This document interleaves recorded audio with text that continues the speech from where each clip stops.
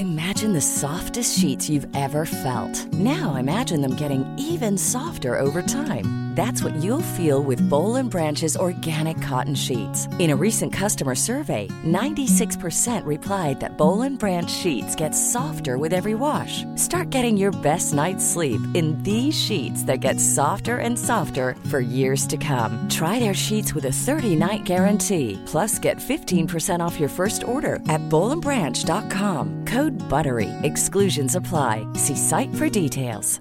Even when we're on a budget, we still deserve nice things. Quince is a place to scoop up stunning high-end goods for 50 to 80% less than similar brands.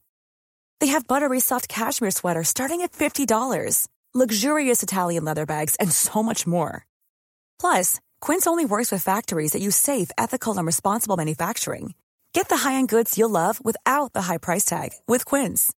Go to quince.com/style for free shipping and 365-day returns. This is normally a Swedish podcast, but for this episode, I decided to do the podcast in English. The meaning with the podcast is to boost women all ages and understand that we all go through different paths in life. No one has a perfect life. I met Rachel Braithen in Thailand. She's also known as Yoga Girl and has over 1.2 million followers in the social media, which she inspires every day. It was pretty challenging to do the podcast in English, especially when you're nervous. It makes you stumble in your words and sometimes the question don't come out as you want. But you know, it's fine. I did it. I challenged myself and I hope you do it too someday. So how was Rachel's life before she became known? How can she feel so pleasant with life after all she's gone through? She seems to be so happy, but what is it that makes her happy? Is it the fact that she found love, or that she lives in Aruba, or is it the yoga all the way? And how many people is actually behind Yoga Girl? We had a lot of issues in my family growing up, like a ton of, drama and divorce after divorce. There used to be times where I couldn't talk about this, like my stepdad dying and my mom trying to kill herself, all those things, like without crying or without closing up. It was really, really emotional. And now, I realized too that the more I speak of it, the more I help other people too, because these are things that people don't like to share. I was just determined to be the most destructive person ever. There was a part of me that really wanted to be happy, and I never had that ever. Hey, I'm a yoga teacher, I also drink, and I like to eat chocolate some days, and I'm not always happy, and, I'm a regular human being that tries my best every day. And then I woke up in the middle of the night, like hours later, I think, and Dennis was crying by my bed, and he never cries. So, they told me the next day, but I knew that whole time, I knew. I haven't shown my whole side of who I am, and I think it's important that I do that. If you weren't fearful, what would you do?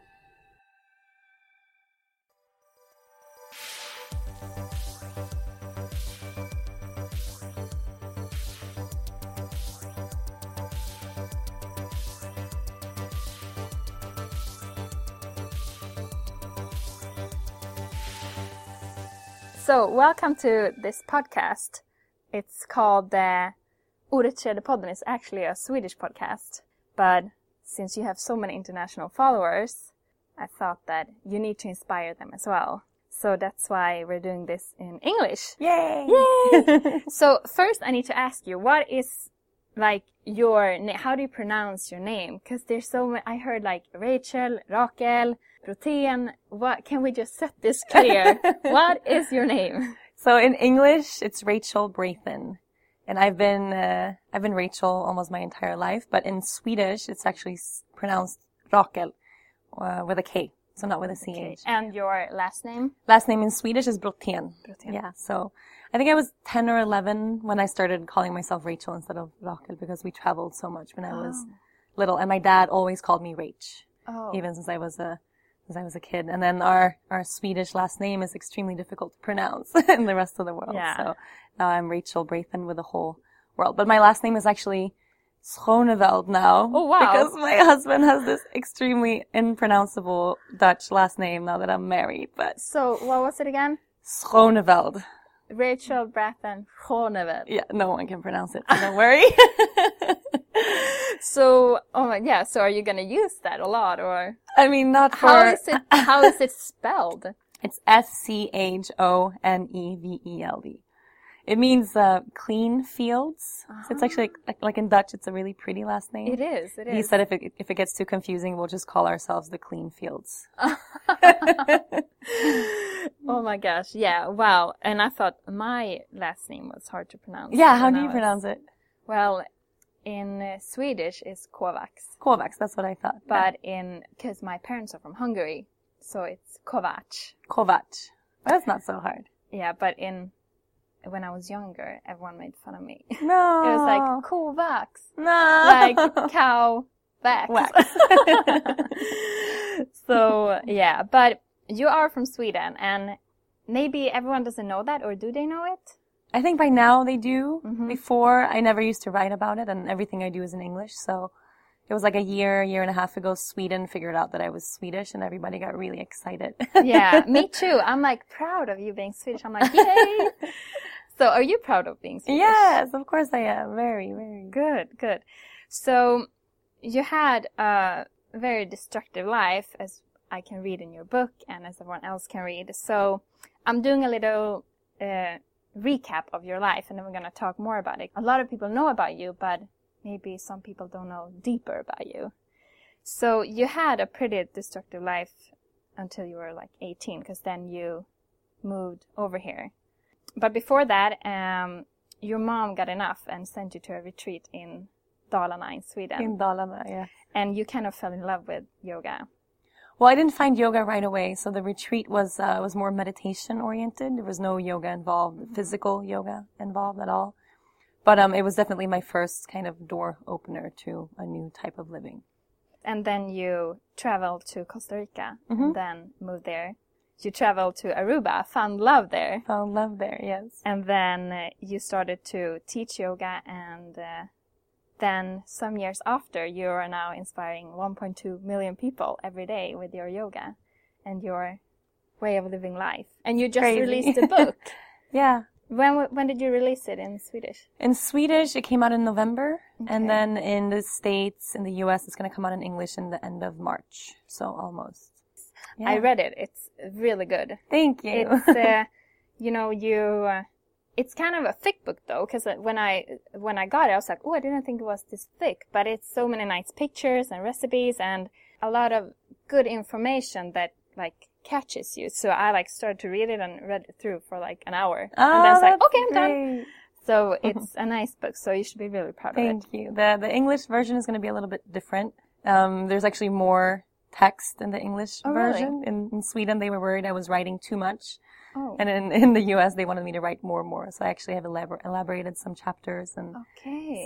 So I'm excited for that release. It's a little bit deeper than some of the Swedish What chapters. did you add? Can you tell that? Yeah, I mean, I can. I went a little bit deeper into my childhood and some questions that I hadn't gone too deep in Swedish, which was really nice. I mean, a lot of people, they think that I've had this life my entire, since I was growing up, that everything's always easy and yoga and healthy living, but it wasn't always like that. So I like to show the difficult parts as well. Do you have someone helping you to get, deeper inside of your emotions and when you're writing? No, I do that really well on my own. Good. But there's someone, correcting. Well, they have, yeah, I mean, they have the editors at the publishing house that do that. But it's funny because in the States, everything is really serious. And then I wrote a lot of many kind of serious experiences, and they had to ask for every single page, is this okay? Does this person know that you're writing this? Could they sue us? And I'm like, no, I don't think my mom is going to sue me for writing these things. But yeah, they're very, very strict. Okay, so we meet in Thailand, in Koh Samui, and beautiful. When I got there, I thought I died and came to heaven. But what are you doing here? I'm leading a retreat here together with my husband, Dennis. It starts in 3 or 4 days. And we have a week of, there's almost 50 people joining us here for a week of yoga twice a day, and then healthy foods and beach time and some adventures. And how long do you need to book that in advance? It depends. So now usually these weeks they sell out within 20 minutes or something. Wow. So it's, kind of It's first like come, first serve these days. faster than Swedish House Mafia in It's Stockholm. Well, they have to take a few more people than 50 to their shows. But yeah, I mean, it's exciting. People really, really want to come along, and it's a pretty intense week. We go deeply into not just the physical aspect of yoga, but it's a very emotional and kind of heart-opening week as well. So it's different kind of people from everywhere, or is everywhere. it from everywhere? From really and all kinds of ages, and we get beginners and advanced people in the same groups, and it's really always an eclectic group. What's the oldest? Wow, we've had some people in their 70s join. I think that might be the oldest, like around 75. But really fit people combined with maybe younger people that aren't as advanced, you know. So it's always challenging to teach a class to fit everybody's needs perfectly. But yoga is designed in that way that, you know, you adapt your own practice to how you're feeling that day. So, okay, let's go back a little bit in time, like 3-4 years. The time before you started to realize that this is something big going on. Or when did you realize that? Like, when did you start your Instagram account, for example? Instagram account? I don't know, like 2.5, 3 years ago, something like that. Do you remember your first picture? I think it's of our dog, Sergeant Pepper. He just passed away, but I'm pretty sure. Like in the beginning, that's all I shared was just pictures of him. Pretty much. But it was really, I had a Facebook page that I used for my students to keep track of just classes and if there was a change or something. And then people started following, and I had a few thousand followers on there, and they started asking me questions about poses or questions about the practice. And I started elaborating a little bit more there. And then Instagram came along, which I thought was super fun, just more images and less words. And then, it was really personal in the beginning. It wasn't just yoga stuff. And then that started growing, and then I posted just yoga stuff. And then it was one of my first big realizations that social media is kind of, it can be great and a really great tool, but it's also really messed up in many different ways. And it's so important how you portray yourself in social media. It's not the full picture. And I really used, in the beginning, Instagram with only yoga and only health and maybe some food. And I really chose only the perfect stuff, you know. And then one day I was out and I was having kind of a bad day. And then I had a tequila shot with dinner together with my husband, which we do sometimes. I mean, we drink and we like wine and all that stuff. And then I shared that on Instagram, you know, having a night with my husband. And I got hate mail from all over the world. People were so upset. Extremely upset. Like, how can you call yourself a yoga teacher and you drink tequila? Like, this is crap.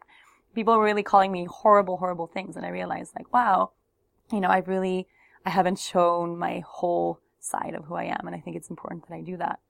So I lost a bunch of followers, and I said, hey, you know, I'm a yoga teacher. I also drink, and I like to eat chocolate some days, and I'm not always happy. And, you know, I'm a regular human being that tries my best every day. Yeah. And then from that moment on, I started sharing more of the real life. Which I think people appreciate. Yeah. I mean, definitely. Now, I think it's a huge part of why my following grew so big so quickly, because it's not fake, you know, it's good and bad. But when did you realize, or what did you think when you got so many new followers? You're like 500 new, or I don't even know, 1,000 new. Like, what did you think? I wasn't really thinking. I thought it was exciting and fun, and people wanted to, you know, take part in the journey, and they were always really positive, and I wasn't really reading too much into it at the time. I mean, now it's totally crazy. I mean, 1.2 million people, it's insane. How many new do you get every day? 2,000 to 3,000. Wow. Yeah. I'm excited if I get like 4. I'm like, yay! Like, I reached out to 4 people. Amazing. Wow. Yeah. But do you read all the comments and everything? I do. Wow. That must take like 3 hours in the morning. No, I mean, it doesn't. I kind of scroll through them quickly, and if there's arguments or something negative, I like to kind of weed out the bad people. Mm-hmm. Sometimes people attack each other in the comment feeds, and there's like, you know, like I shared a video the other day of my little sister. I saw that. Yeah, she's really young and she's singing, and I mean, she's so talented. And then all these people that are like, you know, I am a professional singer and this is the worst I've ever heard. And I'm like, how can you write this to a 17-year-old girl? Like, what's wrong with you? So I'm like, delete. Yes. You know, But can you block people as well? Mm-hmm, I can. You've done it. I do now all the time. Yeah. Oh, all the time. You don't want to. I didn't used to. I used to think that it's, you know, I'll keep everyone on here and just try to manage the conversations a little bit in the feeds. But then I realized some people are just absolutely insane, and they just want people to to hate on each other. And that just creates a really bad vibe. So even nice people that want to protect someone become really vicious, and it pulls out really negative things. So then I realized it's better to just block them. You know? Yeah, so now you're known as Yoga Girl for like the whole world. I just met on the way here 2 Swedish guys, and they're like, oh, what are you going to do here? And I'm like, I'm just here for the day, and then I'm flying back to Hua Hin. And they're like, what are you going to do? And I said, I'm interviewing a girl named Rachel. She's known as Yoga Girl. They're like, yeah, we heard of her. 2 boys, you know, and they were very like fashionable, and they were so fun. So that's great. So, and you're known. But as you said, your life hasn't been perfect. And I don't even know, should we use perfect? I'm more like questioning, should perfect as a word be used? I mean, there's perfection in everything, but I think that's the beauty of life, that it's not perfect, and that's what makes it perfect. But I think especially, I mean, if you go to any person's social media feed, just a regular person, if it's a celebrity or a regular, you know, whoever, you always want to show your best side, right? So you always choose the best angles, you always put the best filters, you only share the exciting parts of your life. You don't share lying in bed watching Desperate Housewives eating a toast, you know, like no one does that. Which is the best Which is the best, yeah, but no one really shares that because that doesn't look exciting for anyone. So if you look at a person's feed, they have always the perfect life, and so many people travel all the time, and they work out every day, and they only eat healthy things, and they're always beautiful and always makeup, and you know, and then it's not real. Like no one has that life. No one, not even, you know, like Beyonce. No. Beyonce like photoshops her Instagram pictures. Like it's insane. So not even Beyonce is happy looking like Beyonce. She's like the queen of the world, you know. That makes me sad. It is. It's super sad, but it means also it's just everybody's is human. And I think every time you share something human, even if it's insecurities or I don't know, stuff that you normally wouldn't share with maybe 1 million people or 100 people or whatever you have, it inspires other people to be real too, you know. Definitely. And I think it's really important to share that. So when I read your book, to be honest, I'm like shocked that you're sitting here and are alive and sitting here with such an open mind, actually, because it seemed that you had like a lot of anger and pain as a young girl. A lot. Tell us about that. I think it's kind of, it's not out of the norm, you know. I think it's very common that young girls feel that. You feel but insecure. They don't talk about it. But they don't talk about it, yeah. You feel insecure, you feel insufficient, you feel ugly or fat or unintelligent and everything people tell you, you really absorb, you know. So having a few people in your life maybe, I don't know, sharing negative things, or I've had comments from like family, friends, like, oh, when I was 14, oh, Rachel, better be careful with those desserts, you know, you don't want to end up like growing up and losing your figure.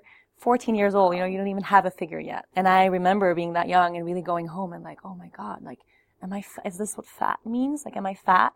And I started writing down, I had a little diary and I would write down every single day, everything I ate. And then at the top I would put weight 53.1 kilos, which is like, in pounds, what is that? Like 90 pounds. I don't even know. Yeah. It's nothing. And then I would write down, I ate 1 grapefruit, I drank 1 cup of green tea, I had 1 toast.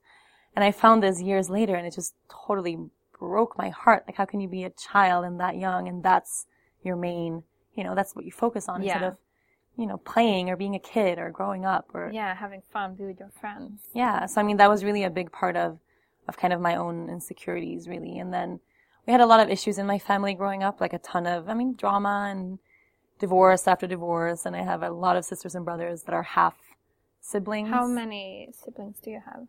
I actually have 5, but there's another one coming, which is insane. Congratulations. Yeah, let's see about that. It's great, and, you know, my dad's really happy, but it's really hard for me I'm going to be 27 this year and then have a little brother. For me, it's a little, but it's who my family is. It really, like, the drama hasn't really ended and it probably will never end, and it's just who we are. Yeah. But for me, when I was that young, I really took that and I made it into something really horrible. Like, instead of kind of learning from it and going with the flow and realizing that these are my cards. Like, I have a crazy mom and a crazy dad and a bunch of sisters and brothers and everybody divorces all the time. It's just what it is. And now it's kind of nice. Like, we have this huge, crazy family. But at that time, I was upset about everything, and instead of talking about it or kind of using it for something useful, I started smoking and I started drinking and I started hanging out with really bad people, and I was kind of going down this path. How did you meet these people? I was just determined to be the most destructive person ever. Did you want to make your parents worried or attention or? Probably both, I'm sure. I mean, I was like 13 the first time I was in the hospital with alcohol poisoning. Wow. And I think about it now, like I have sisters that are 13 now, and it's like, no, like it's not possible. Like you're so young, like it's not possible, but it was. I mean, what did your mom and dad say? Oh, I mean, it was horrible.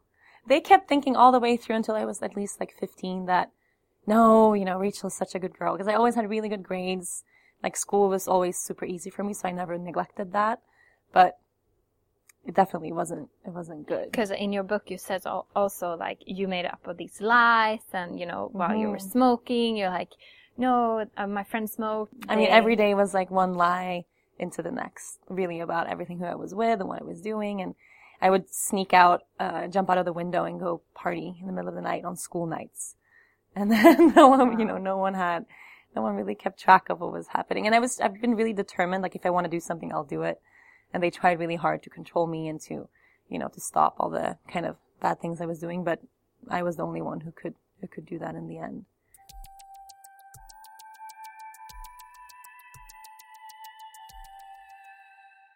In your book, you're writing about your stepdad. He died in an airplane crash. Yeah, when I was little. Wow. I mean, he was a combat pilot for the Swedish Army, so it wasn't like a tourist, like a charter plane or anything like that. It was just him.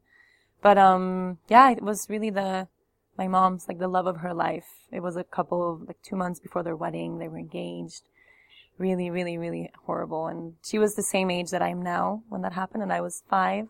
My little brother was 3, so it was really, I don't think she's over it yet. No, of course not. I mean, I don't even know. I don't think you ever get over that. I mean, I imagining that now with my husband, like it's not an option, How do you live through that? And she didn't want to live through it. No, she didn't want to live through it, no.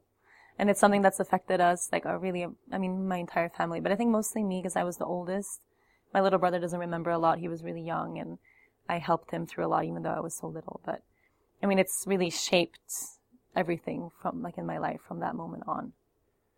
And I can look at it now, and it's just, these things happen every day, all the time. People die, and people get divorced, and people get sick, and it's things that you can never run from or avoid. You can't design your life in a way where bad things will never happen, because it's just, we don't have that control. And I think learning at a young age how to deal with that and having those experiences made me into this person now. So what's your relationship with your mom and dad now?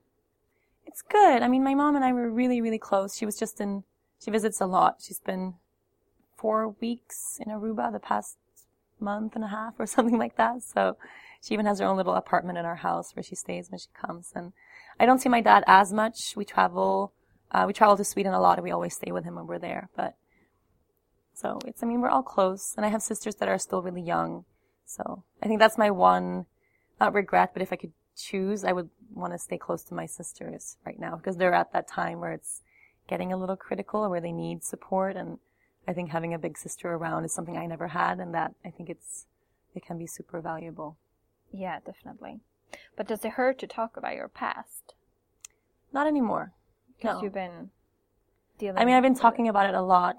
Like, I think what's that quote? I think it's Paulo Coelho. He says, so the more you speak of your own story, every time you say it, it's letting a piece of it go. And then in the end, you've said your story so many times that there's no emotional attachment anymore. And it's like something that happened to someone else, and that's the moment when you've actually, moved on. Is that what you feel? I think so, really. I mean, there used to be times where I couldn't talk about this, like my stepdad dying and my mom trying to kill herself, all those things, like without crying or without closing up. It was really, really emotional. And now, I mean, I realized too that the more I speak of it, the more I help other people too, because these are things that people don't like to share. You hold all your heaviest pain, you hold on to, and you don't tell anybody.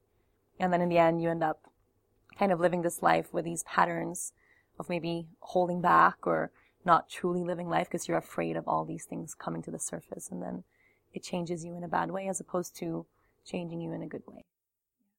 So what would you say to little Rachel, having all these feelings inside, and what would you say to her now, looking at this with these new eyes? To not worry so much. And I mean, especially teenage Rachel, I was so worried about, not being popular enough, or not being pretty enough, or not being thin enough, all these things. And if I could be a big sister to me as a teenager, I really would. I think just having one person to ground you and support you when you need it can make it's like change your life completely. But it was your mom who changed your life, because she got enough. Yeah. She got enough. And what happened from that until now, like spiritually and all, that changed you? Well, she had enough. It was like too much, and it was either it was at the point where either I'd have to kind of move out. We couldn't really deal with it anymore. And we had a family friend who had been to this meditation kind of therapeutic retreat center, and then she had gone and she came back a much calmer version of herself. And then she said, you know what, this is it, you're going to go. She paid for me and she gave me my train ticket. I didn't really have a choice, but I mean, of course I had a choice. I could have just, left home or ran away or whatever, but I actually went without objecting too much. You maybe felt like, yeah, I mean, I need I need someone. There was a part of me that really wanted to be happy, and I never had that ever. So when I came there, I mean, I have no idea what I got myself into, literally no clue. And I was so nervous going in the cab from the train station to the center that I actually asked the cab to stop and turn around. I changed my mind. I have to go back to the train, and he talked me into staying. And he said, if it's really horrible, here's my number, call me tomorrow and I'll take you to the train. But try one day. I love that cab driver. Yeah, me too. I read the book and I'm like, I want to have his number. I know. Someone asked me, did you send a book to him? I'm like, I have no idea who he is. I don't know. Because he had seen so many other people the same way It's a really small town, and that center has kind of a big place. I'm sure he'd taken a lot of people from the train there. And he knew, So that was a big thing. But it wasn't really, it wasn't so much, it's hard to describe what happens at a retreat like that. It's hard for me also to describe what happens at our retreats here when I try to explain, it's not just yoga every day. It's not just vinyasa classes every day, twice a day, but there's so much emotion and so much release and so much connection, and it can really change you, but I'm not doing that work. It's the people that show up. I can give them tools to open up, but they have to do all the work. And same at that place, I was given tools to just kind of, first of all, realize all the things I was holding on to from my past that I didn't even know. I was like, that stuff was so long ago. Yeah. That doesn't affect me. I don't care about that. But, of course it does. It stays with you forever or until you actively release. So for me, that was, dealing with that and then learning how to meditate, which for me at that time was really a way to turn off that evil voice inside of my head that told me I was never good enough, was a huge, huge part. And I think, meditation and just kind of managing that voice that tells you you're not, you have to do better all the time, you have to look prettier all the time, is a huge step in starting to love yourself for who you really are. So when I came back, it wasn't like I was a new person or anything like that. I was still me, but I had a fresh eyes, complete fresh look into what I wanted to do with life. And I really wanted to be happy, which was something I never thought about before, happiness and balance and it really changed my life. So what happened from there until you moved to Costa Rica? How long was the gap between the moving and the coming back from the retreat? I think the gap was maybe 6 or 8 months or something like that. And I was just before I came to Koh Samui here in Thailand, I was in Phuket with 2 of my oldest and best friends. And we were just talking about that right after we finished high school. They went to Verbier, to the Alps, for 6 months or however many months to be ski instructors and just kind of have a season there, which was the craziest time ever. And it was just 6 months of drinking and partying, and they have these stories, and I didn't go, and we were really best friends at that time. And I was like, why didn't I go to this huge trip? And they were like, well, that was the best choice you ever made. You went to Costa Rica instead. And I was like, oh yeah. I was home and I was working, just trying to save up money. What were you working with? I think at that time, so I was waitressing a lot, and then my mom had a little company that I helped her with administrational, like office work too. So they went to that party trip, and I stayed home saving up, and then I went to Costa Rica, which was a big change. And then you worked there for how long? Were you there before you moved to Aruba? 2.5, almost 3 years. Okay, Mm-hmm. and worked there. I mean, The first year I didn't really work. I didn't really do anything. I was just really excited to be in a place where, I mean, I felt really at home there in Sweden. I didn't have a community of people. I didn't have anybody that meditated, no one to talk to. Everybody that did that they were 20 years older than me. There was, all my friends were partying and going to the Alps and, going out to clubs and that type of thing. And I lost that interest after I started that spiritual path. So Costa Rica was a place where everywhere I went was a yoga studio or meditation center or kind of people that were looking for the same things that I was. So I really arrived and I was like, I'm never going to go back. I'm going to stay here forever. Which I did. I mean, I stayed for 2.5 years and then I went to Aruba on, just for vacation with my family, which is also totally random. And then I met Dennis there the second day. It's crazy. It's totally insane. Like written in the stars. It is. Yeah. And then, and now I know he is from Aruba, because that was one of my questions, but I met him and he said he's from there. Yeah, I mean, he looks really Swedish or Dutch, but he's Aruban, yeah, all the way. His dad is Dutch, so that's where he gets his kind of blonde and tall handsomeness, but he's very Caribbean. The story is like written in the stars story. But you also said, like, what you want will come true. You always need to ask for it. Because in your book, you're saying, like, because you were working as a waitress there and you had, like, a horrible boss. Yeah. And then you were like, I'm quitting at the same time as you get offered a job. Yeah. I mean, that kind of stuff has happened to me the past 6-7 years all the time. Like, I have this ability that I really believe that nothing is impossible. And people ask me a lot, like, how could I change my life? And I've been working in the same job for 10 years, or I've been in this horrible relationship forever. Like, it can't just change your life. But the idea of changing your life comes from believing that you can. And if you believe that you can't, it's never gonna happen. But how do you ask for it then? Because I think you said, like, universe, ask for it. Yeah, I mean, people usually they have this idea of I want something different, or I want to be happier, or I want to change my life. But without actually knowing specifically what it is that you want, the universe can't really help you with that. So if you're not clear with your intention of what you want to create, and you're just, I could do this and then that, or maybe this, I don't know, you're sending out this energy that's very confusing to the universe. And it's really hard to have those doors open for you if you don't know where you want to go.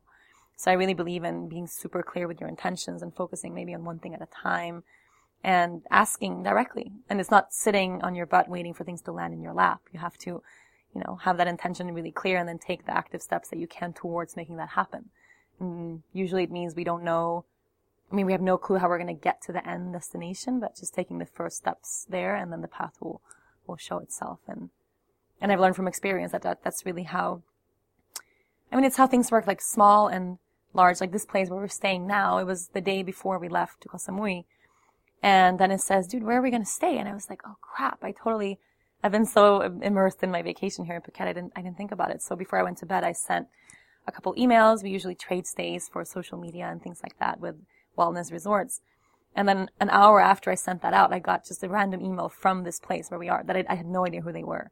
And they were like, hi, we see you're traveling to Koh Samui in a few days for your retreat. Do you have a couple days before or after? We'd love to host you and have you visit. We have a new detox program. And I was like, oh, sure. Great. So, wow, it's really about aligning yourself and being on the right path in these things. If it's material things or emotional or relationships or whatever it is, it's not that hard. I think the hard thing is kind of getting over your mind and the negativity that comes from there.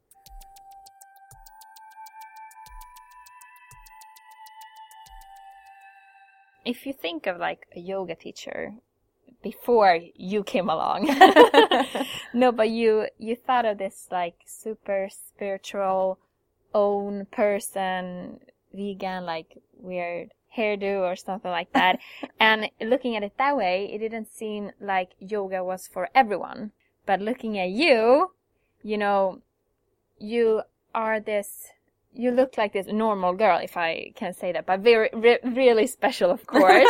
Very normal. But, you know, I get the feeling that you are just like me, or, you know, just like anyone else, and you kind of made yoga for everyone, and you practice it in such a beautiful way, and it really captures the people. Do you think you made yoga for everyone, or available for everyone, or necessary in this society that goes so fast? Yeah, I mean, I think yoga really should be for everyone, and it's, especially in Europe, the idea of yoga is, it is a little bit more traditional, and even my view of a teacher, all the teachers I ever had when I started teaching was, they were older people, and the classes were very stoic and very serious, and, you know, there was never any laughing or, you know, falling over. It was like, oh my God, no. And so when I started teaching, I had this idea that I had to be that person too. So I started off being very, very silent, and this kind of, I was trying to become a person that I really wasn't, just to fit into this role of what I thought a teacher should be. But then I realized after a while that, you know, a really good teacher is a person that can use their own abilities and their own personality and then bring that into the class.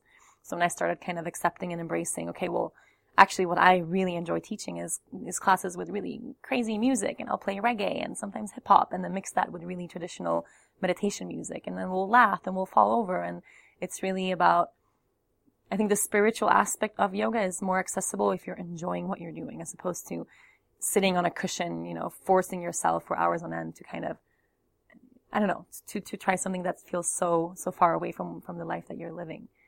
And I mean, I really think, I mean, for this retreat that we have now on Sunday, we have a guy who's like in his 60s. This is his second retreat in 2 months. You know, he lost 100 pounds within a year. He's this really big guy. And there's a bunch of girls for sure in Lululemon pants that just do power yoga, and there's going to be couples, and there's going to be everything in between too. And I really think that's what I want for these classes. I don't want only the fit young girl, you know, and I don't want only the, you know, I think it really should be for everyone. And just showing that the human side of being a teacher, showing that as opposed to hiding it, really allows people to just come to class without feeling so intimidated all the time. But what do you think of the society today? Because when you talk about you being younger, I can feel with you about this pressure, about how you should look, you know, everything like that. And it's such an unhealthy way of thinking. And I also feel that it goes down in ages now. You know, I have heard a 10-year-old girl doesn't want to be in a bikini because she thinks she's too fat. Or like a 4-year-old girl doesn't want to get dressed at the beach because she doesn't want to show her body. I mean, it's sick. What do you think of this society? I think it's really twisted. And I don't know if it's getting worse or if it's just more obvious now because we're so in each other's lives with social media and with that sort of thing. But I mean, I have four sisters and a stepsister, and they're all teenagers. They're from like 12, 13, 15, 17. And they're going through all of this right now. And I can really tell the transformation, you know, from being kind of 13, 14 is the roughest time. And it really decides where you go from there, if you're going to have your feet on the ground and if you're going to really have a good teenage time, or if you're going to go the other way, kind of like I did, and have a horrible time. And maybe, you know, it'll take you years and years to fix that or to find who you really are. But when we were young, at least when I was a teenager, all the ideals I got of how I need to look or how I need to be or act, they came from magazines, they came from, you know, maybe movies, maybe commercials here and there. But that was that. You know, you still had these huge long breaks of being in school, listening to your teacher, or walking to the bus and sitting on the bus, maybe listening to music. You know, those moments in your day where you weren't being fed these images all the time. And then now, I mean, my sisters, they wake up and their phone is in their face. And they spend the entire day with their phone in their face, scrolling through Instagram and Facebook and feeds and Tumblr and, you know, YouTube videos and all these things. And it never ends. And they stay like that until they go to bed at night. And their phone is like right next to their heads. So of course, if what you follow is these Victoria's Secret models and these kind of young pop stars and all these people that are not real, of course your image and your view of what life should be is going to be totally fucked up. Yeah, true.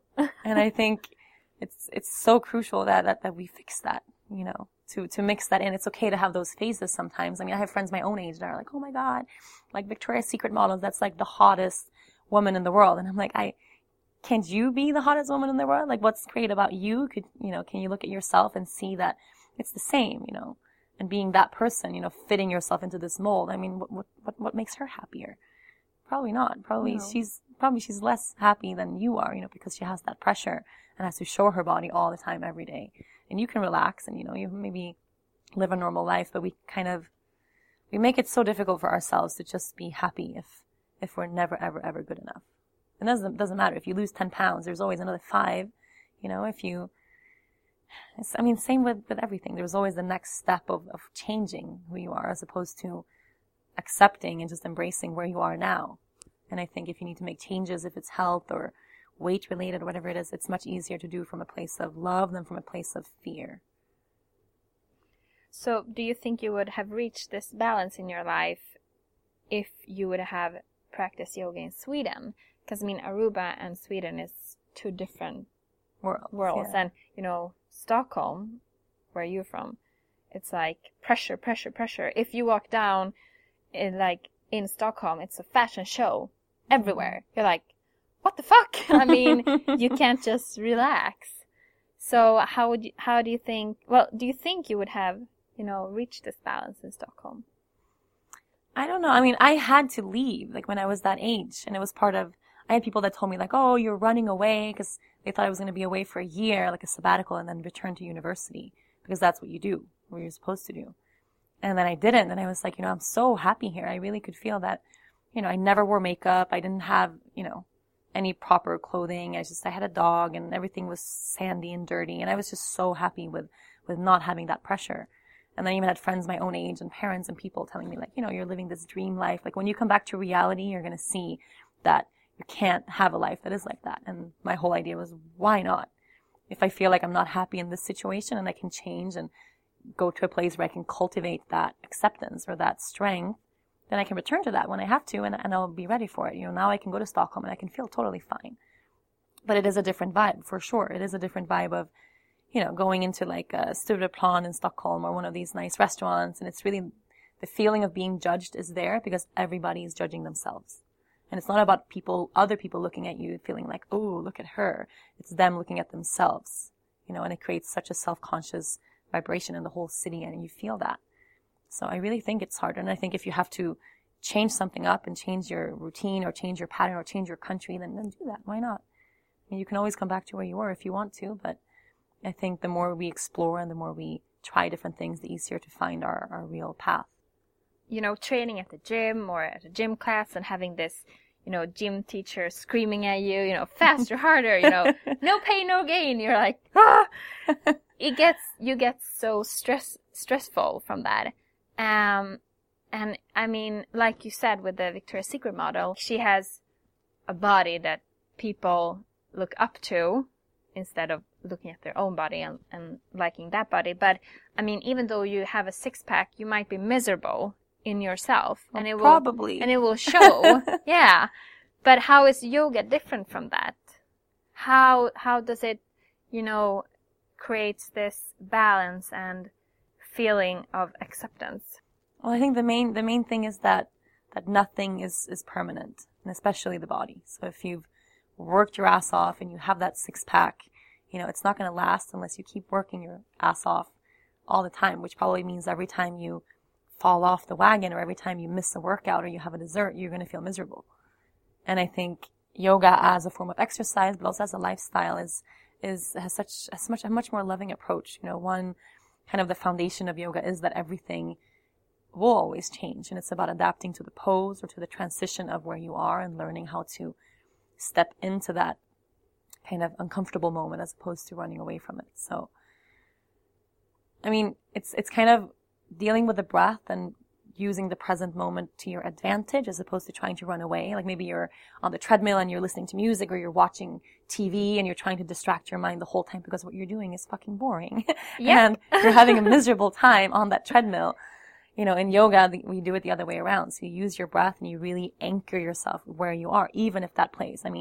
Doing a tough vinyasa class can be super, super, super. It can be horrible. It can be like you're sweating and you can't keep up and what's happening, you know, but always trying to distract from where you are is always going to take you to the next place. And that place is always going to be in your mind and not in your body. And with the breath and feeling where you are, it's such a relief from that, you know, the constant thoughts and judgments and labels from the mind. And it just gives you a little break to feel what it's like to be here and moving into what the body can do for you as opposed to what the body needs to look like in the mirror.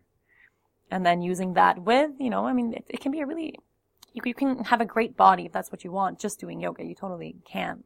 But I don't think that's, whatever gets you to the mat is great, but it's not the point of why we're there. You know, you'll realize really quickly that the point is how you feel afterwards, or maybe even during, or finding a space of calm, or opening up parts of the body that have been really stuck.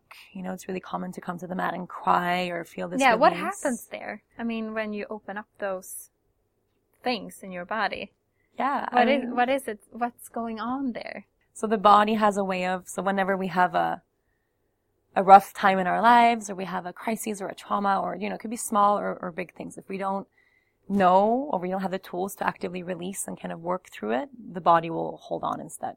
So that emotion, that pain, or that fear, or sadness, or grief, or whatever it is, it's going to get stuck somewhere in the body. And it's usually hips, it could be hamstrings, back of the legs, shoulders, neck, other parts. So then when we start to get really into those poses, maybe when we have longer holds, and you know, in yoga, it's like if you're trying to push your way somewhere, like in CrossFit or treadmill, you push, and you go. In yoga, if you're trying to push something that isn't happening, you're not going to go anywhere.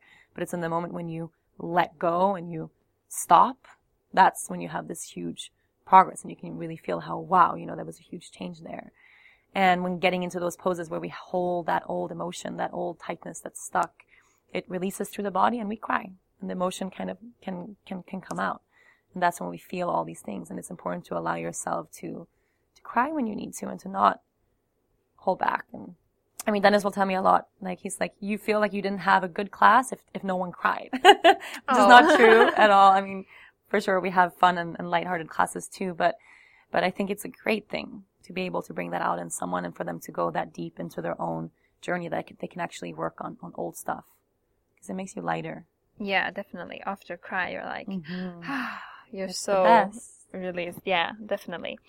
But you talk about yoga, that it helps you in some situation not to react on situations with influences from the past. How does yoga do that?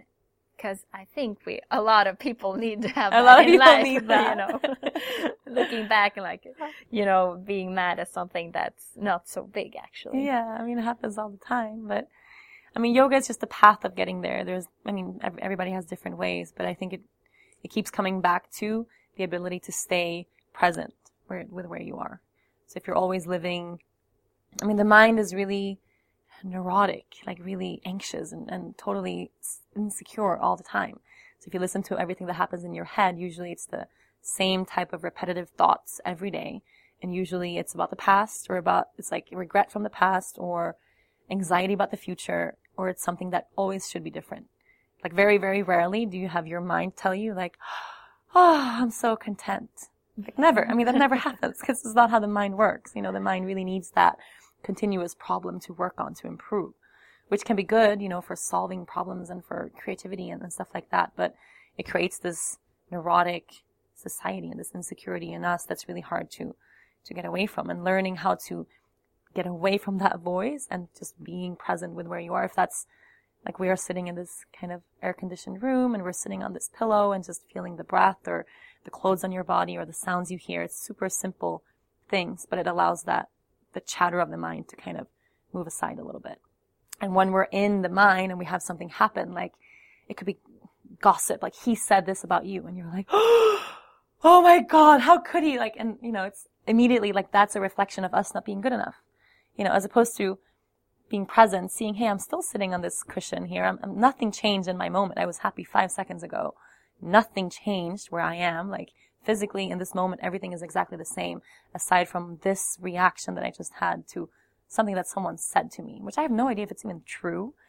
Number one. Number two, how does that affect my own self-worth? Like how is something so simple, someone gossiping about you or saying something mean about you, how can that be more important than me enjoying this moment?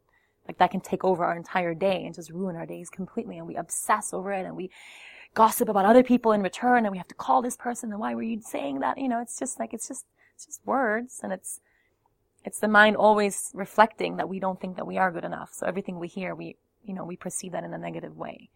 And the practice of yoga, the practice of being present with where you are, it's like it allows a little bit of space between the things that come and how we perceive it. You have a little bit more time between having to react right away, freak out right away, to maybe realize like, hey, you know what? That's none of my business.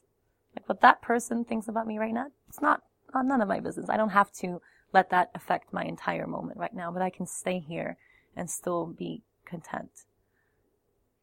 Wow, I'm like sitting here forgetting the next question. Wow.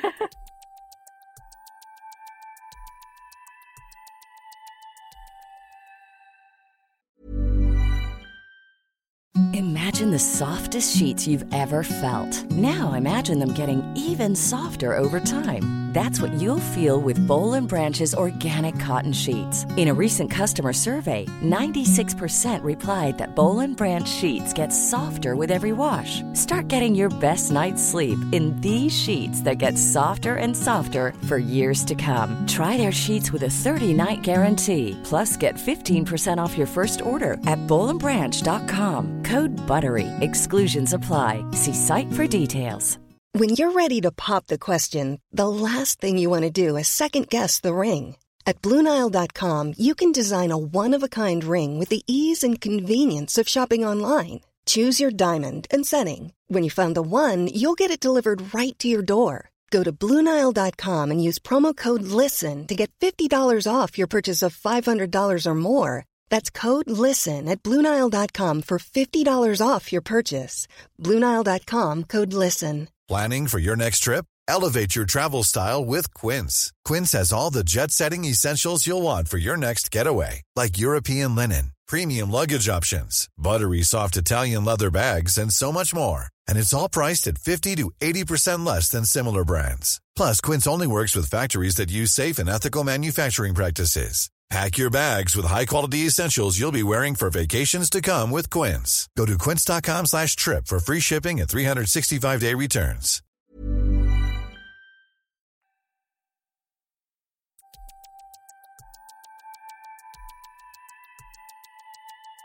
Let's talk a little bit about fear, because you were afraid of talking in front of people. Mm-hmm. And now you challenged it, and now you're here. And a lot of people have like dreams and fear, but fear becomes bigger than the dreams. And you said something beautiful. If you're not even a little bit scared of it, if you're not even a little bit, okay, I'm saying it again.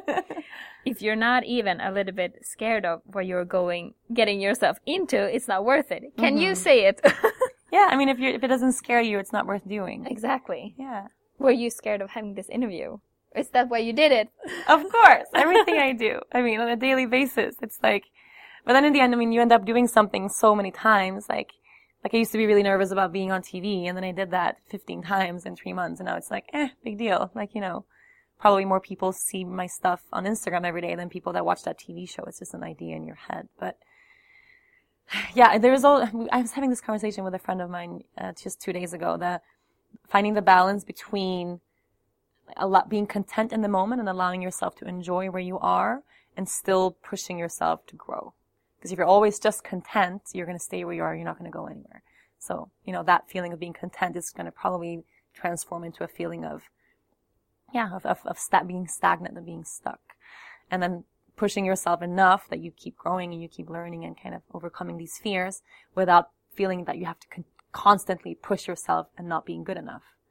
So it really is a fine line. But I think every time we have that little voice like, oh, this is scary, I think that's really a good sign that this is important. Definitely. This is something that's worth doing. If it's speaking in front of a crowd or trying something new or, going to school or, whatever it is, to pursue that. Yeah, do it. Do it, yeah. What does silence mean to you? It's more rare these days than it used to be. I mean, when I was living in Costa Rica before I moved to Aruba, I didn't have a phone, I didn't have a computer, I didn't have... I'm like, jealous. Yeah. Oh, so nice. Because a lot of people, they can't handle when it's quiet. Mm-mm. They need their phone, they need the TV on, they need the computer on. What do you think of that? Something is unbalanced there in their life. Yeah, I mean, usually it's avoiding the present moment, so it's avoiding the mind. And if you shut everything off and you're all alone and there's nothing there, like, what's actually going on inside of your head, or what emotions are you running from? And for some people that means, you create this whole identity of this is who I am, that maybe doesn't fit with who you actually want to be or who you actually are. And then when you peel all the layers off, you're faced with this person that you don't even like. That's terrifying. I mean, terrifying. So you numb that with TV or with alcohol or with phones or with distractions all the time. And in the end, I think you end up getting really, really exhausted and you can't run away from it forever. So I think learning to be just silent with yourself, if it's, meditating for 5 minutes in the morning, or if it's practicing yoga, or if it's just really shutting off, just really turning everything off and just not have a plan with what happens in that hour. It's crucial, but not easy. Not easy at all. Almost, I think a year ago, something happened to you that I think every friend fears of going through. And I've been through it. I lost a friend, and it was about 4 years ago. And you lost your best friend. Mm-hmm. How long was it ago? In almost exactly a month. It's a year. So, a year. Yeah, 11 months ago. How do you feel now, a year after? I mean, nothing has really healed. I don't think that's how it works. I think the first months and the first year is just about surviving, what's happened. And I think, I can talk about it easier now, and it's definitely a part of my, my teaching yoga and my connecting with other people. Everybody knows that this happened. What happened? She died in a car crash. Her name was Andrea. Andrea, yeah. She died in a car crash, but it was the same exact moment that my what's it called? My appendix, burst in my stomach, but I didn't know. And I was in the middle of traveling, and I was still in Aruba, and I was at the airport, and it was literally like someone stabbed me in the stomach. And I never ever had any stomach issues my whole life, so I didn't know what it was. I didn't know, what level of pain is kind of accepted. So I really thought that I had like horrible heartburn or gas or something. And I kept traveling, and it just got worse and worse and worse. And it was really, really odd because Dennis was there, and we had our assistant there, and our little dog, Ringo, was there, and we're going to this retreat that was supposed to start the next day. And, I had to go to the hospital, and I had to have surgery, and it was really divine timing, because I think if I'd been home, I would have flown to Costa Rica right away. And I would have, that's my way. I would have taken charge of the funeral and taken care of her mom and done all these things. And now I was in a hospital bed, and I couldn't do anything except feel everything, which was terrible, but probably very good. And you woke up did they do an operation on you? Yeah, I had surgery. So you woke up from the operation, and you got the... Yeah.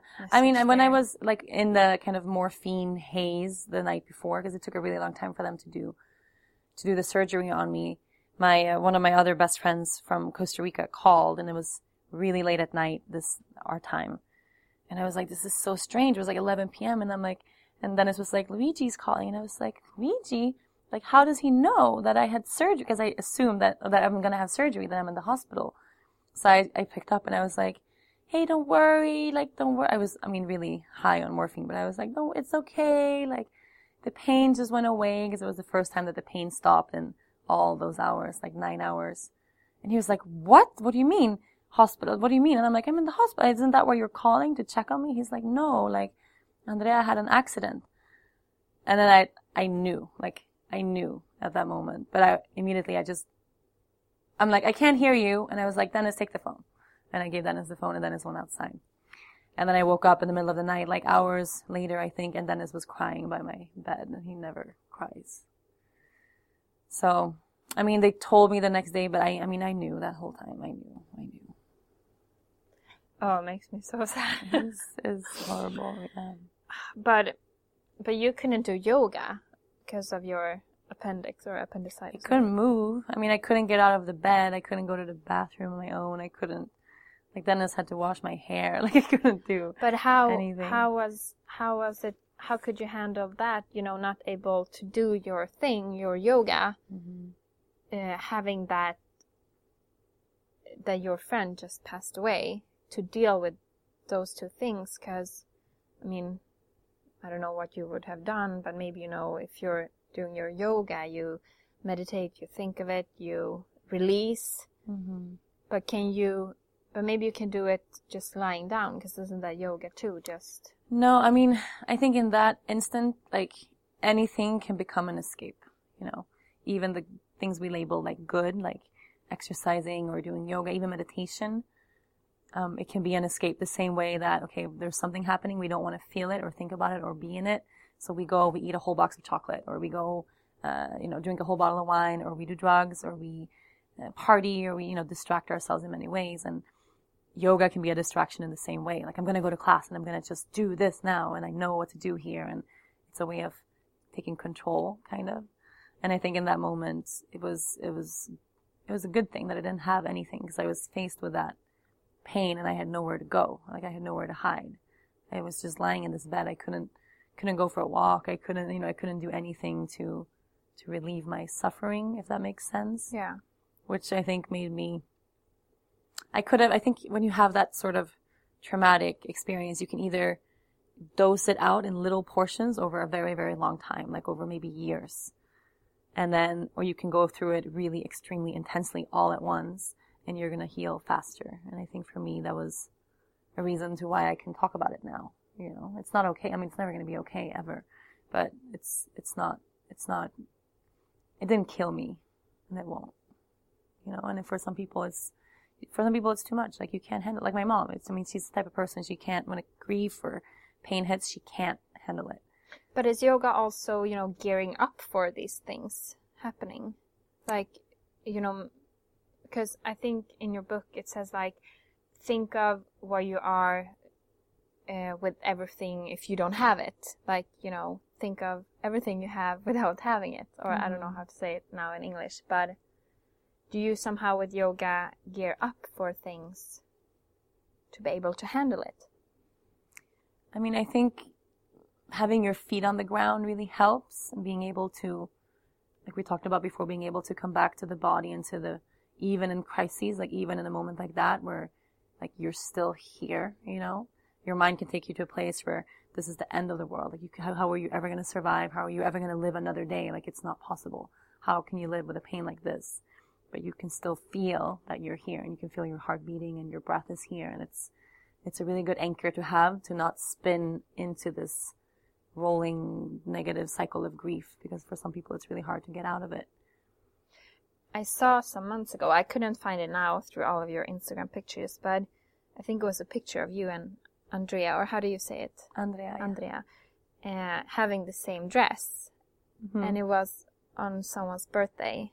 Her birthday. Her birthday. We had just been to Envision Festival, which is this festival. After Thailand, I go straight to that festival, actually. Okay.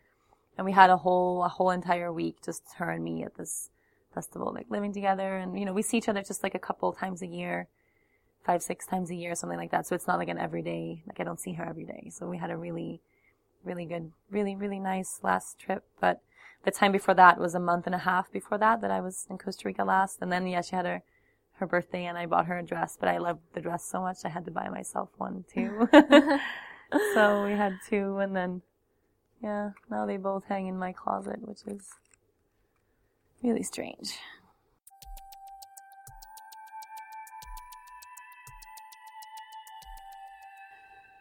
But you also said, letting go means releasing the pain, not the love, which is really important, I think, for people to understand.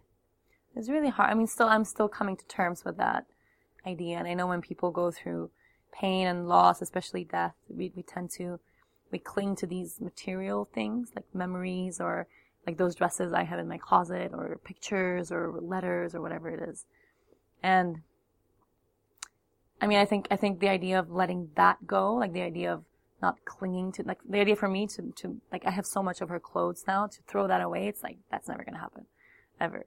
But I have another friend like Luigi, my other, one of my best friends, or our best friends. He's really like, no, like he right away, like, no, I want to get rid of all of this stuff. Like I can't look at these things all the time, every day and still live. Like it doesn't, it doesn't work that way. So I think for me, learning that it's okay to let go of that, all those pictures and all those things and not look at them all the time. It doesn't change anything, It's still like the love and the memories will still be there, but you put them in these material things and then you cling, and that's not healthy. I mean, I've learned that, but I mean, it takes a long, like my mom has a huge box, like a massive box of things from my stepdad who died, and it was 21 years ago. And I mean, that's probably going to be there forever. Yeah. But it's an important part of learning how to let go of those things, to stop clinging to something that's no longer present, in your regular physical life. Oh gosh. Do you practice yoga like 100%? Because it's 8 ways of practicing it, right? Like 8 limbs. Yeah. Yeah. Do you do all of them, or how does that work? Do you need to do all of them to be a yogi?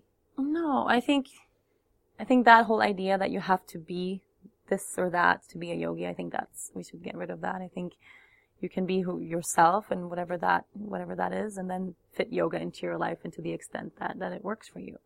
And usually in the beginning, it's only the physical classes, it's only the asana, it's only usually vinyasa or power yoga or ashtanga, the physical, part of the practice. But then the more we practice, the more we figure out that there's space for all these other limbs to enter as well. And if it's beginning with meditation, or if it's cleanliness, or if it's contemplation, like there is definitely room for all of it in every person's life. But I think it can be very overwhelming and complicated to start with the idea that yoga is this huge thing, and it puts people off. It makes people, no, I couldn't do yoga. Like, I'm not a spiritual person, but it's okay. Everybody is a spiritual person. Maybe you just won't know it until you try yoga. So we have people that come to class, I just want to learn how to handstand. That's okay. I'm never going to judge that, because that's a great way to start. And then once you get into it and you're practicing for a while, all these other benefits are going to come, and you're going to realize like handstand is like minuscule thing here. It doesn't matter at all. But however you start, it doesn't matter. It's just as long as you get to the mat, I think it's good. You have so many followers on your social medias, and this also make big companies want to come into your life and make you as a front person. And you had said no to big deals as like Nike, which is, athletes' biggest dream almost, some of them. Is it hard to be true to yourself when you are under these big companies, or why did you say no? I don't know. I still struggle with this. Sometimes, because it is like, I don't want to judge anybody else. Like, of course, if you can make money from a social media account, go ahead. There's lots of different ways. For me and Dennis, my point was always to have people come to class so that they can practice with me, if it's in workshops or retreats or whatever it is, because that's where the real connection lies. So that's been the most important part for me. And we're lucky enough that we can live off of that, and our entire, we're fine just doing that. So I was in a position where I could say no. We don't need $1 million. Like, it's, we have really good lives as they are. And I got a little bit of a backlash in the yoga community from other people, and got really offended that I said that I don't want to do these types of endorsements because other people do. And then they don't like that I didn't, because it was like I'm better than them or something, which is not at all my intention of what I wanted to do. But I feel like, especially since I'm so personal with the community there, that's starting to push yoga pants down people's throats, or like, here, use it. Every post was like, here's some wisdom that I meditated on that I'm sharing with you. And by the way, use this code, go on Nike.com and get 15% on these yoga pants. Yeah. It doesn't really go together with what I want to do with it. I can say that. But I'm opening up more to the idea of working with bigger brands that feel right. Like, now we're in the process of starting our own charity organization, for instance, and that needs funding. Like, we need money. So for the first time now, I'm in a place where, like, okay, if we can get extra funding to fund this project, then we should take it. And if that means collaborating with other businesses or whatever, like, I'm more open to that. It just has to be done very carefully, I think, so that there's still love in that. And so that I don't like the idea of being dishonest to my followers, of pretending like it's not commercial when it is. Mm-hmm. I would rather want to say, like, hey, you guys, like, tomorrow at 2 p.m. there's going to be a commercial. And it's going to be from, I don't care if it's Coca-Cola or Nike or like a tiny little business, whatever. But they are paying us X amount of dollars for this, and we're doing good things with that. So please interact, like it, share it. Yeah. And I think being able to share that is going to make people, it's a more honest way of doing advertising, as opposed to like just casually showing the logo of my yoga pants as I'm, doing this post. I mean, it doesn't feel true to me. But also, you need to keep true to yourself. And I know you had some difficulties while you were, in this whole traveling thing, and you kind of forget about your own health because you woke up one day and had back pain. Yeah. Isn't that true? That is true. How do you now, focus more on yourself? I mean, that's been a big learning process. It's really hard especially when everything you do is so much fun. And it's connecting with beautiful people. I mean, it's not like I sit in front of a computer or at a desk 9 to 5, but it's really, what I do is so much fun that it's sometimes hard for me to say no. So I started saying yes to everything and traveling so much, and it was just too much for my own body to handle in a way. So for me now, like I really decided for this year, we're still going to travel. Like I can't stop that. Last year we had 40 travel weeks, which is crazy and not at all fun, like not part of like the I love traveling thing. It was way too much. And for this year to not turn into this, like last year I felt like I was constantly trying to keep up with my own life. Like it was moving too fast and I never felt like I was in control of the direction that we're going. So I really decided for this year, like it's not going to be that way. We're going to really be in charge and cut down on as much travel as we can. And I realized for me to stay really healthy, like I need body work done at least like once or twice a week, which means I need acupuncture and a massage because I work with my body all the time. And last year I was like, no, that's so expensive, and it's like a luxury thing to get massage twice a week. And then now I realize, okay, well I spend a lot of money on other things, like maybe buying a pair of shoes or eating out a lot. I could cut that down and then make sure I have someone taking care of me twice a week, and then that's way, way, way more worth it. Yeah, and then even you taking care of someone else. Yeah, exactly. I mean, you can't do that if you're not taking care of yourself. So sometimes that means that when we travel now, I look up local teachers in the places where we go, and I actually ask people to come to where we are for private classes. Because sometimes it's just really, when you're exhausted and tired and you're traveling a lot, sometimes directing yourself on the mat, which is what I do all the time, is just tiring. You just want another person to tell you what to do so you can just completely relax. So those are kind of luxuries that I've allowed myself or made sure of this year that they're gonna help keep me healthy. But how many people are behind Yoga Girl? Do you have like a manager? Because you have so much to do, so you can't do everything by yourself. No, I cannot. I try, but I can't. I mean, Dennis helps me a ton. He does most of the behind the scenes stuff, like all the finances and kind of logistics behind everything. And then we have a really great assistant, Amelie, who handles the day-to-day kind of emails and planning and coordination and such. And then I have an agent who's amazing, who helps with, like when we get that sort of requests, for instance, when it comes to Nike or whatever it is, other brands, and they come in every day, all the time. And some of it is great and some of it is horrible. And it's nice to have a person who really knows the business. And he's such a yogi at heart. Like he's really like, we say no to almost everything, and I've never felt like now, for instance, I'm going to release my first ever online, like real produced yoga classes, which I've never done. Because I felt every company that we were in, everybody reached out, but it didn't feel good. I don't know why.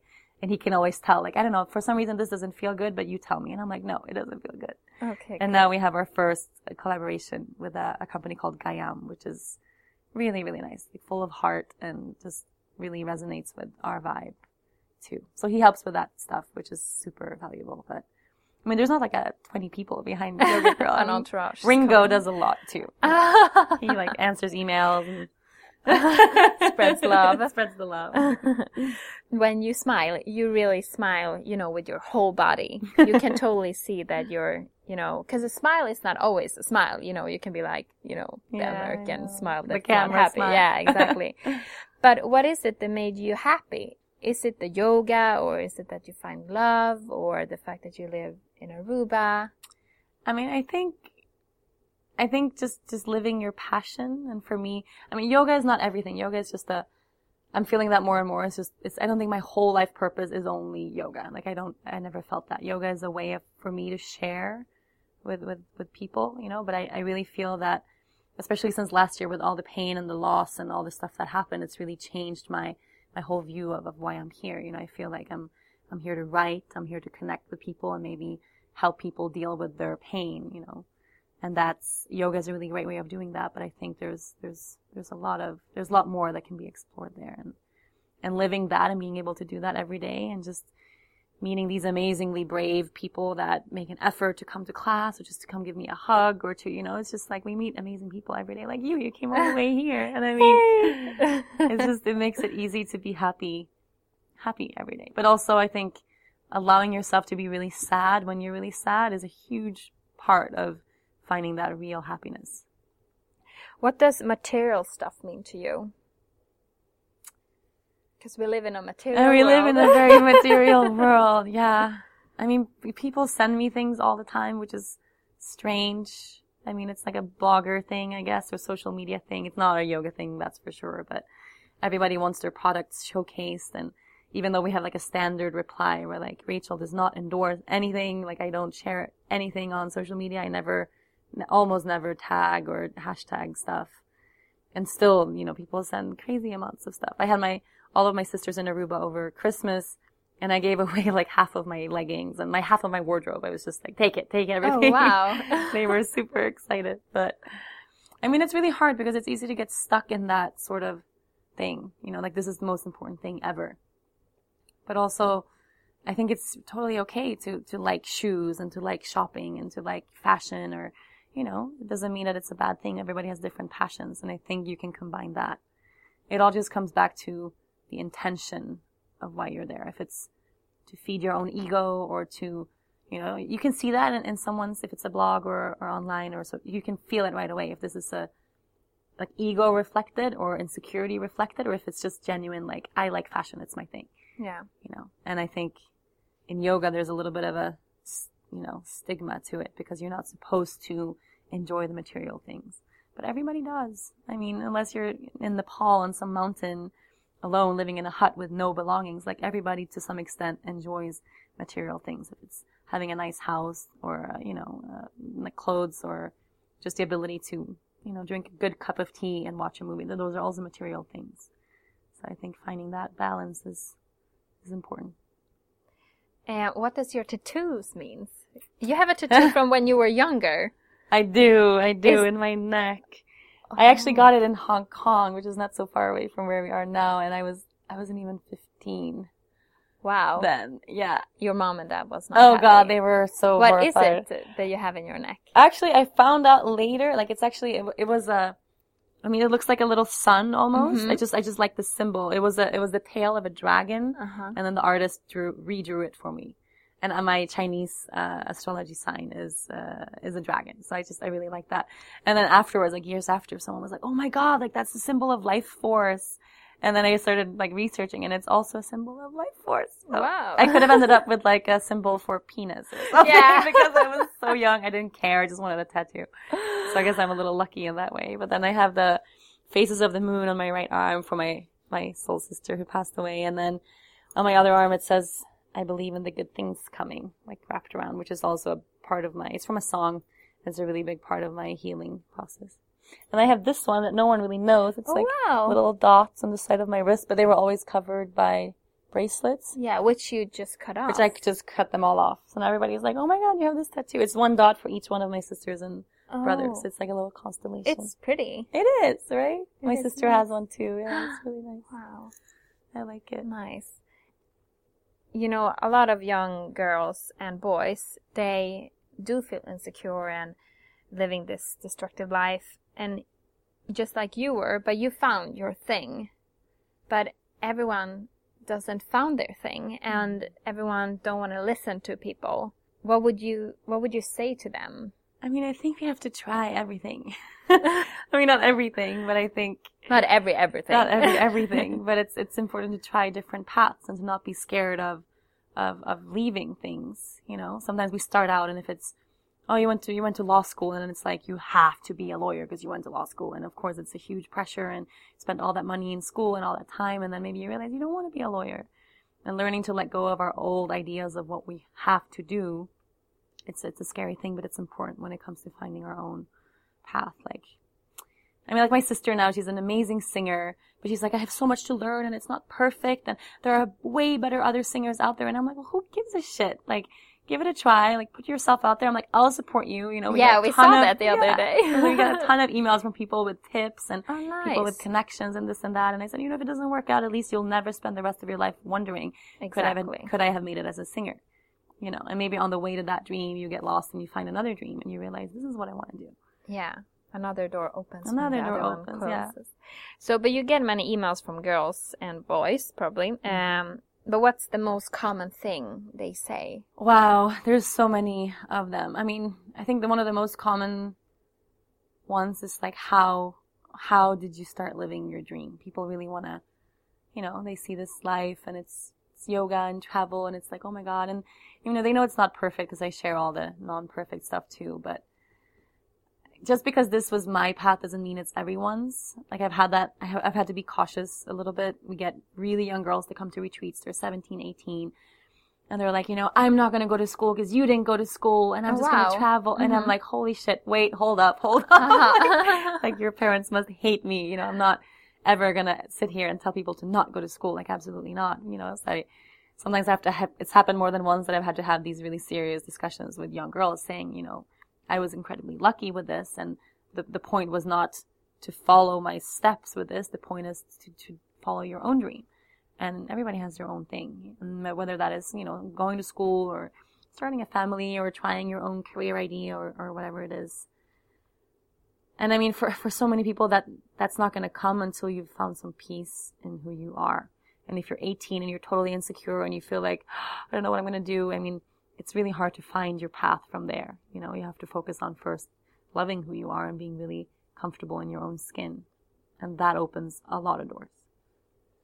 So in every podcast, I have the person I'm interviewing now needs to ask a question to the next person I'm interviewing. But you don't know who that is. Oh, really? Yeah. So last time I interviewed Victoria Silvstedt. And her question was, do you hate anyone? Wow, that's a rough question. Holy crap. No. I mean, I'm like, can I think of something? No. I mean, no. I really, really don't. I think we have these discussions in class sometimes where, you know, what about Hitler? Or what about, like, Osama bin Laden? Or whatever. And I think it's really important to realize that all these things, if it's evil or people doing you wrong or whatever it is, the worst thing that comes from that is when a whole society focuses only on the fear that brings. You know, you can have one really bad person that probably wasn't born bad, you know, that probably had a horrible life and horrible life experiences. Like, no one is born to be a Hitler, you know, like something really messed up happens in that person's life that brings about a situation like that, clearly. But having something like that happen, if it's a terror attack or whatever happens these days, and then the entire society responds with fear and hate and retribution and revenge, and then media starts feeding all of us with this fear, and that's the problem. You know, you can have an isolated incident where someone bad does something horrible, and you can move forward from that and start to heal, or you can spin into this cycle of more fear and more hate that's going to probably generate more attacks and more horrible things. I mean, I really wish there was a popular news channel that only talked about good news. We never get good news. So many good things happen every day. Like, miracles happen all the time. Amazing stories, amazing things. No one talks about them. There's no CNN, you know, reporting on, like, happy. CNN happy. Let's start it. Reporting on, like, family reunions or people overcoming cancer or like, you know, people like overcoming these horrible things or just living happy lives. Like, there's nothing like that. So we're fed these images of hate and war, as opposed to being fed these images of healing and love. So I think hating someone, like, no, I don't hate anyone. So what's your question for the next person? And I don't know who it is. No. Okay, wait, let me think about this.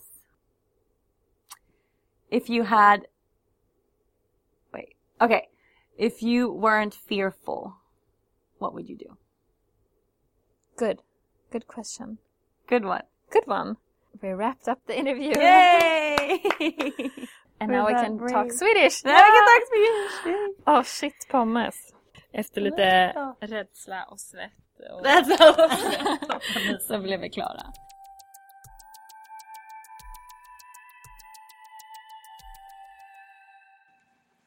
So, if you weren't fearful, what would you do?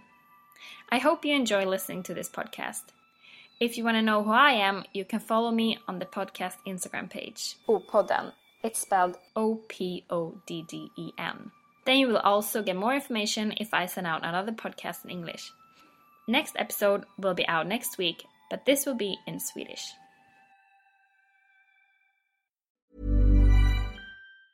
Mom deserves the best, and there's no better place to shop for Mother's Day than Whole Foods Market. They're your destination for unbeatable savings, from premium gifts to show-stopping flowers and irresistible desserts. Start by saving 33% with Prime on all body care and candles. Then get a 15-stem bunch of tulips for just $9.99 each with Prime. Round out Mom's menu with festive rosé, irresistible berry chantilly cake, and more special treats. Come celebrate Mother's Day at Whole Foods Market. Normally, being a little extra can be a bit much, but when it comes to healthcare, it pays to be extra.